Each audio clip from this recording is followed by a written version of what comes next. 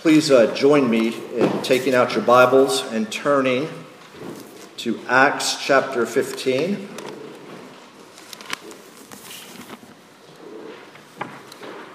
As we turn to God's Word, let's turn to Him in prayer.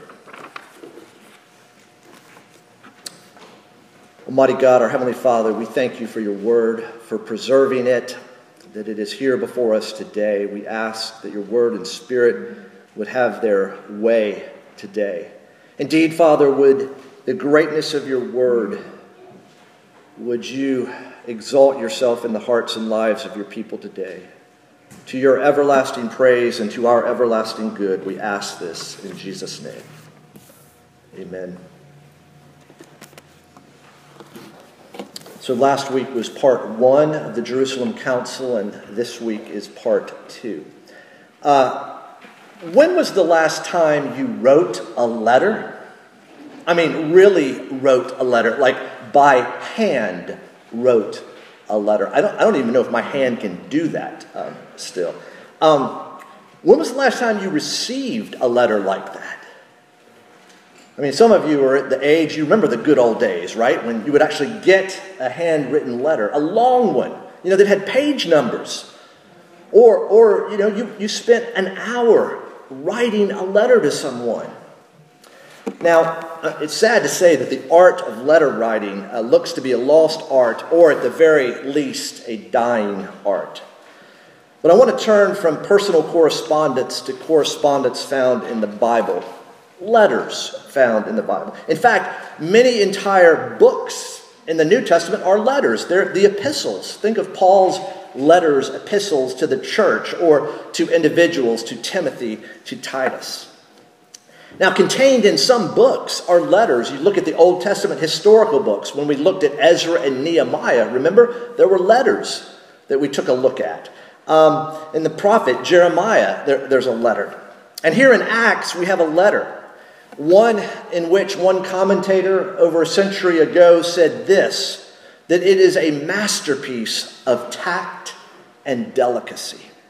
I mean, commentators don't even write words like that anymore. A masterpiece of tact and delicacy. It's a letter that comes out of a meeting of the church. It's the declaration of the church's decision. Remember, the Jerusalem Council is here in Acts 15. It's the structural and theological center of the book of Acts. There's almost as many words from chapters 1 through 14 as there are 15 through 28. This meeting, as I said last week, is more like a consultation than a council in the technical kind of church-related sense that comes later. And as I mentioned, there's a bit of scholarly debate over the timing of this event, and it has to do with the number of Paul's trips to Jerusalem. In other words, is Galatians 2 reflected in Acts 11:30, or is it here in Acts 15? Now, what we saw in last week's text was the church coming together and the church looking to the Lord. And that's what I, along with Stan and several dozen other teaching elders and ruling elders, did this past Tuesday. We met, we prayed, we discussed, we deliberated, we debated, and we decided, all the while looking to the Lord. Acts is not this just history. It's not just this dead, lifeless book. Of course, all Scripture is God-breathed. Scripture is living and active. Here we are looking back at our history. Yes, this is like, the family history on the shelf that you pull down every now and then to find out, where did we come from? Who are our relatives? Who are our ancestors? It's our family history. Here we see how controversy in the church was addressed then. But as we move forward in our mission, and I believe that's what Acts in particular helps us do, it helps us see how controversy in the church should be addressed now. And whether our eyes are looking back at our history or looking ahead at our mission, our eyes always need to be on Jesus. Keeping our eyes on Jesus. Why? He's the founder and he's the finisher of our faith. When you keep your eyes on Jesus, it's amazing the courage and the confidence that you have. My friends,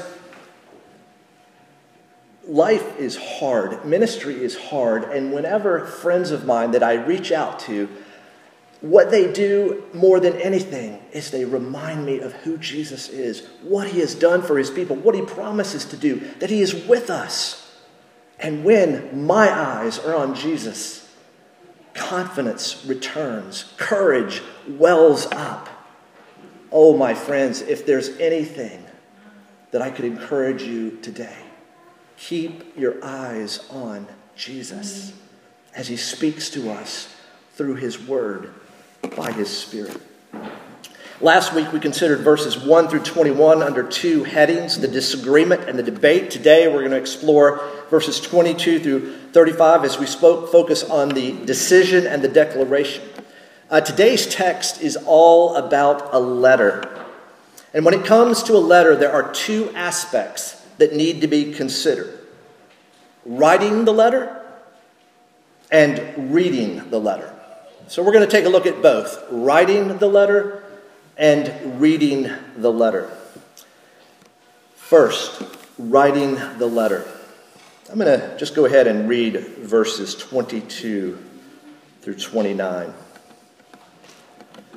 Then it seemed good to the apostles and the elders, with the whole church, to choose men from among them and send them to Antioch with Paul and Barnabas.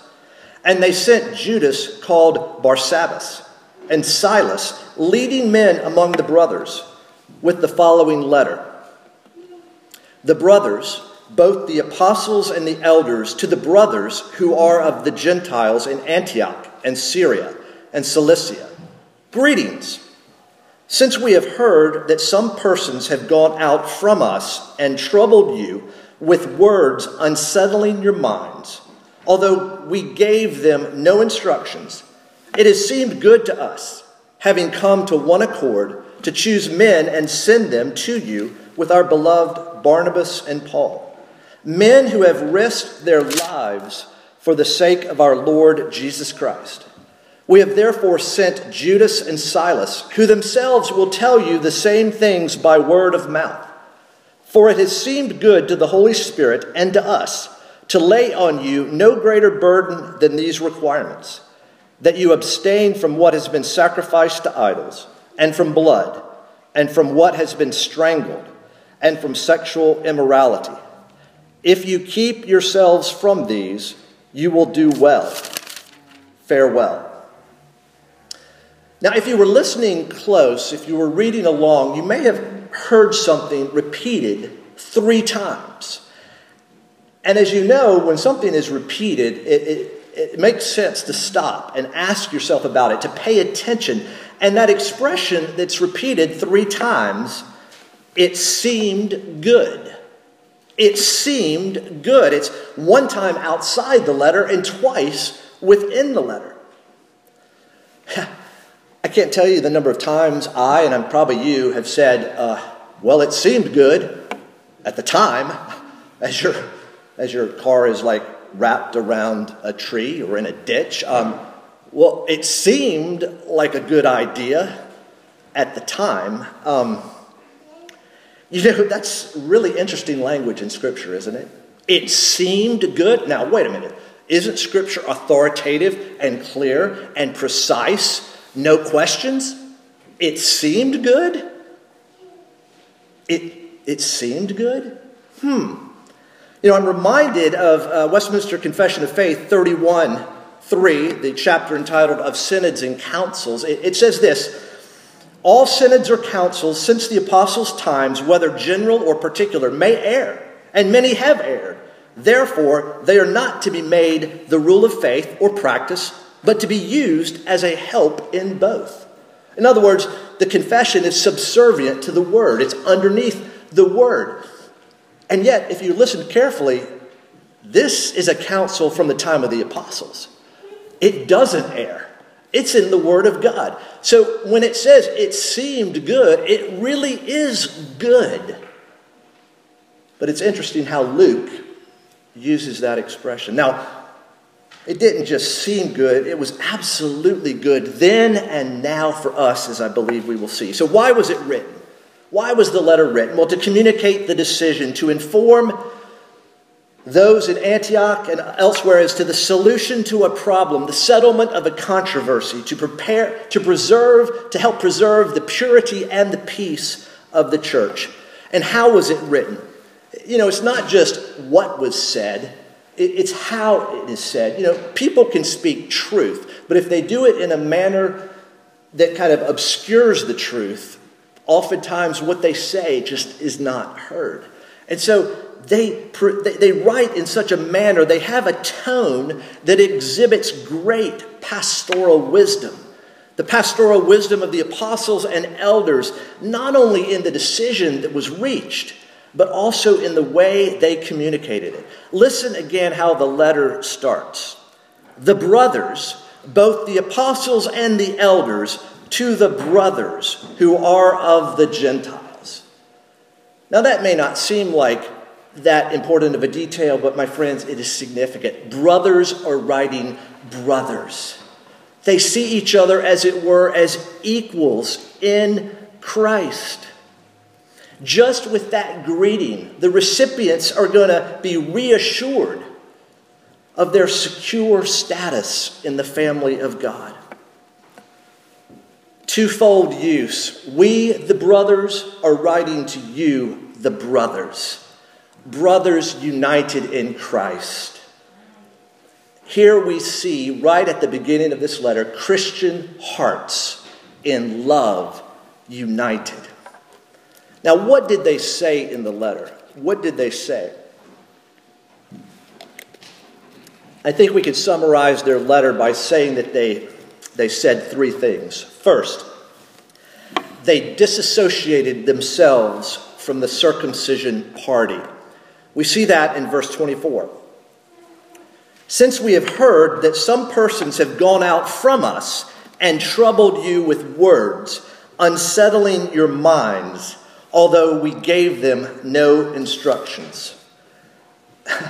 They're rightly throwing the Judaizers under the bus. They're not one of us. They're not from us. They're not with us. You see, these men had disrupted the church at Antioch with their demand that Gentiles be circumcised. And the council strongly disavowed their teaching. What did they say happened? They troubled you with words. They distressed you. They upset you. They threw you into confusion. You work with this language that's here. It's tearing down what has been built. These men are so narrowly focused on an external act that they couldn't see what God was doing through the proclamation of the gospel. Remember last week? There's joy in Antioch. There's criticism in Antioch. There's criticism in Jerusalem. But on the road, there's joy. You see, whether it's the Judaizers in Antioch, the circumcision party, where it's the men of the party of the Pharisees in Jerusalem, they can't see. They're narrowly focused on an external act. And they use the language, they unsettle your minds. They're insisting on correct procedure, and yet they have upset the minds. And literally, it's a ravaging of your souls. It's interesting, isn't it, that we say, well, you got to have thick skin, right? Like, hey, just take it. Just take the criticism. It's interesting that the apostles and the elders are saying, you know what? The false teaching actually does trouble people. It actually does upset them. It actually does unsettle their minds. Again, it ravages their souls. Is that the fault of the Gentile Christians, the new Christians? Is that their fault that they're somehow troubled? Well, the leaders of the church don't think that. They think the problem really is the false teachers. They're the problem, and they address that. The council disowns their mission and their message. They basically say in the letter, by not talking about that burden. They say, pay no attention to these Judaizers who seek to divide instead of unify the church. And although they lose the argument here, the influence of Judaizers and Pharisees continue, of course, to this day, because there's a little bit of them in all of us. Now, on the one hand, true faith cannot be destroyed, right? I mean, God is going to protect his people, right? But this letter is pretty strong, isn't it? It's an awareness that there are people that through their teaching can do great damage to people and to churches. Be aware. Be aware. So that's what they said. First of all, they disassociated themselves with the circumcision party. We didn't send about. They didn't have our authorization. They were freelancing. They were independent contractors. They don't have our blessing. And in fact, they don't agree with our message. And what else did they say? They agreed to choose men and to send men. And we see that in verses 25 through 27. Apparently, there's unanimous agreement with the choice of messengers and the content of the letter. And notice that expression, with one accord. They recognize God's direction for the church.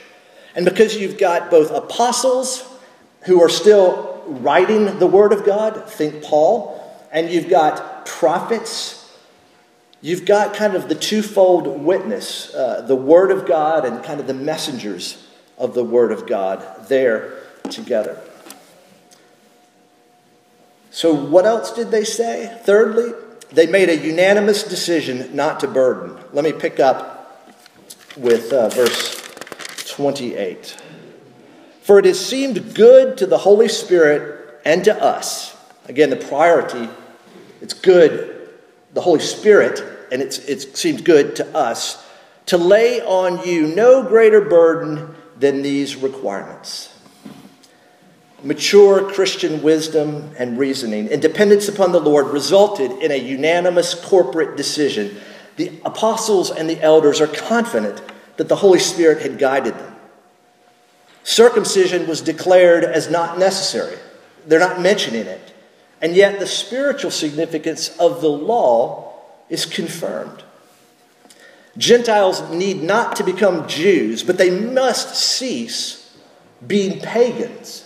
When they come to the Lord, they need to cease becoming pagans. And these four things of eating with blood and sexual immorality, that was kind of aligned with pagan worship. And so in these instructions, they're saying to the Gentiles, you must refrain from the defiling practices of pagan worship in order to signal your allegiance to Jesus. And here, and I think we see this in certainly Galatians, certainly Corinthians, in Romans, I mean, all the epistles, what we see is table fellowship is being made not only possible, but desirable. You know how intimate eating a meal together is, right? I mean, it's an expression of intimacy, sharing food together at the table. And Jews and Gentiles had been separated, but in Christ, they're brought together. And this letter is saying, without saying it, circumcision is not required. An external act is not required. And yet, Gentiles, be considerate of your Jewish brothers. Be considerate. Love them. And you, Jews, don't insist on this external mark that God had for a time, for a purpose. But as we heard in Deuteronomy, was all about the heart. The heart. And because it's about the heart, it's impossible to circumcise yourselves. Only God can do it. Only God can give Jew and Gentile new hearts. Only God can give those of us that grow up in the church and somebody walking down the street right now that has no idea of who the living and true God is. Only God can give those two types of people new hearts. So the letter, which displayed a balance between unity in Christ and respect for diverse cultural identities, was written and sent. The letter is en route. How would it be received? So our next section is this, reading the letter, verses 30 through 35, and let me read that. So when they were sent off, they went down to Antioch, and having gathered the congregation together, they delivered the letter. And when they had read it, they rejoiced because of its encouragement. And Judas and Silas, who were themselves prophets, encouraged and strengthened the brothers with many words. And after they had spent some time, they were sent off in peace by the brothers to those who had sent them. But Paul and Barnabas remained in Antioch, teaching and preaching the word of the Lord with many others also. The reading and reception of the letter. Well, on a ship in the Navy, you have what's called the 1MC, the General Announcing System. And Stan may remember this, but there were two great announcements that you love to hear. The first was liberty for the crew. It was a great announcement. And the next best announcement, I think, was mail call. Mail call. You see, you're out to sea, you're deployed, you're away from land, and the helicopter or the ship comes alongside and brings the mail. It was a great day for some. And as we will hear, it was not so great day for others. Because there were two kinds of letters that were received on board. Either encouraging letters or discouraging letters. And often the discouraging letters started like this. Dear John. Some of you will get that. In other words, the letters were either bringing good news or bad news. And because of that, there were two kinds of responses. There was joy and gladness, or there was sorrow and sadness. So how does Luke describe the reception of the letter? Mail call to the church in Antioch. Was it good news? Bad news? Would there be gladness and joy, or sadness and sorrow? Well, we heard from the text, the letter brings good news. Good news that their standing by faith in the grace of God was clearly affirmed. Now let's state the obvious. People enjoy being encouraged. I don't know many people, if any, who enjoy being discouraged. Growing up, one of my father's favorite songs to sing was Home on the Range. My dad was known for singing. He evidently delivered about 3,000 babies, and every mother that I've ever talked to said he was singing in the delivery room. As he helped God bring a new life to be visible, he would be singing a song. And this is a song that I remember often. Home on the Range. It's a cowboy song. And you know, the refrain goes like this. Home, home on the range, where the deer and the antelope play, where seldom is heard a discouraging word, and the skies are not cloudy all day. But sometimes life is not like that, is it? I am not on that range where the buffalo roam. I'm on a range where seldom is heard an encouraging word, and the skies really do seem cloudy all day. You know, a few weeks ago, I mentioned that the word encouragement can be abused, right? But it can and should be used rightly and well. And I'm not talking about flattery. I'm not talking about dishonesty, trying to build people up by lying. I'm talking about actual encouragement. You see, they see these restrictions not as a burden, but as a joy, because it will help them express love toward their Jewish brothers. And when gospel truth and Christian love are promoted, there is great joy that's produced. This letter encouraged them. And notice also, and we'll talk about this in a moment, that they were strengthened and encouraged. So before we go on, I want to ask you to ask this question. Ask yourself, am I generally a person who encourages, or am I a person who discourages? Better, don't ask yourself that question. Ask somebody else that question. Again, I'm not talking flattery. I'm talking encouragement in the Lord. You guys all knew my mother-in-law. If I had to describe her in one word, she was an encourager. For this son-in-law, she did nothing but turn my eyes to Jesus over and over and over again. She didn't have to, she told me some hard things sometimes, but it was spoken in love and care, and even the hard stuff was encouraging. I'm going to miss her. I'm going to miss her encouragement. And speaking of that, this letter served to create an atmosphere of being able to be strengthened and encouraged. Notice in verse 32, and Judas and Silas, who were themselves prophets, encouraged and strengthened the brothers with many words. They've got the letter, but they've also got many more words of encouragement, of strengthening. It's one of the primary responsibilities of a New Testament prophet, to encourage and strengthen God's people through his word.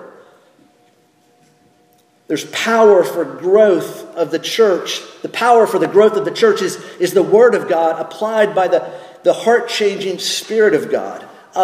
There's an atmosphere that's created in this scene here. The people want to be encouraged, and the prophets want to encourage. What kind of atmosphere do you create around you? Do you radiate encouragement? Do I radiate encouragement, or do I radiate discouragement? What about this church? Do we radiate encouragement, or do we radiate discouragement? Years ago, when I was living in Philadelphia, I would attend 10th Presbyterian Church every so often. And on their bulletin, they had this statement. And in fact, I just pulled it off this morning from the bulletin of 2nd Presbyterian Church in Greenville, South Carolina. To all who are spiritually weary and seek rest, to all who mourn and long for comfort, to all who struggle and desire victory, to all who sin and need a Savior, to all who are strangers and want fellowship, to all who hunger and thirst after righteousness, and to whoever will come, this church opens wide her doors and offers her welcome in the name of the Lord Jesus Christ. That sounds like a church that welcomes people and encourages people and strengthens people through the Word of God applied by the Spirit of God. There was controversy in the church, no doubt, in Antioch, in Jerusalem. But by God's grace and God's overall sovereignty and providence, the controversy was settled. The problem was solved.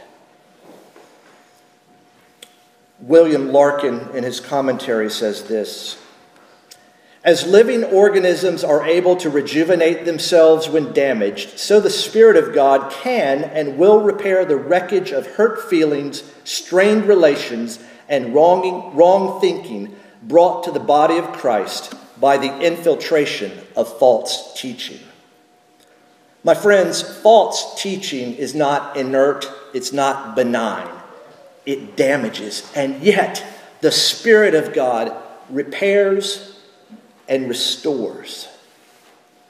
What does the church need most?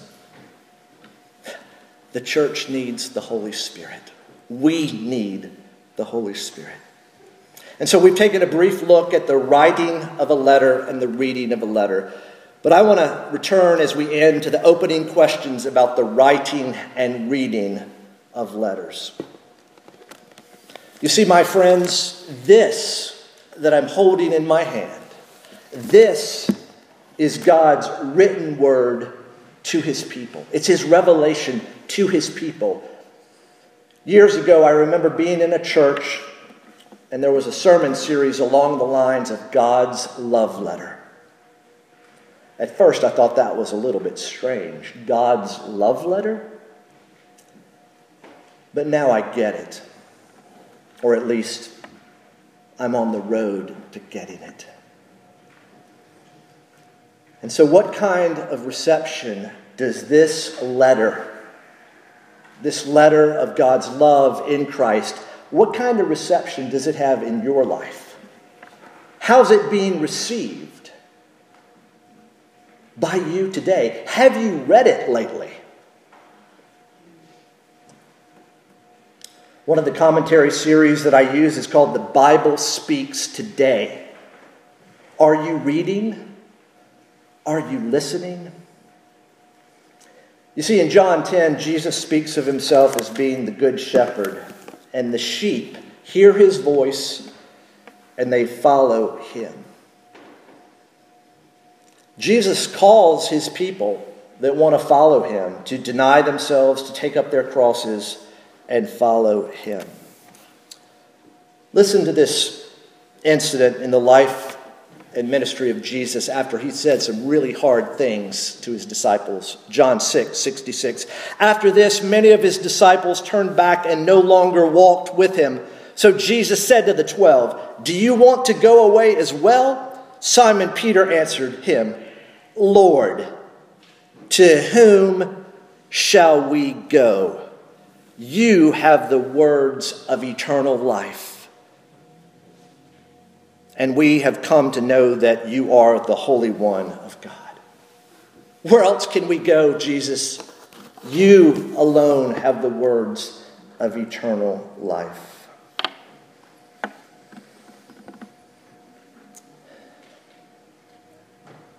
And as we see the Lord calling Gentiles to faith in Christ, we read this in John 10:16. The good shepherd says this, "And I have other sheep that are not of this fold. I must bring them also, and they will listen to my voice. They will read my letter. They will know it's speaking to me." One of the reasons why I think this book remains closed, sitting on the coffee table or in our shelf, is because for some of us, for me sometimes, it's just a book of doctrine. It's just a book of what we are to believe. To be sure, the scriptures teach what we are to believe about God and what God requires us, absolutely. But this book is God's love letter to his people. When you open up his book and know that it's that kind of communication, that it's that kind of letter, oh, my friends, people are going to have to ask you to stop reading the Bible.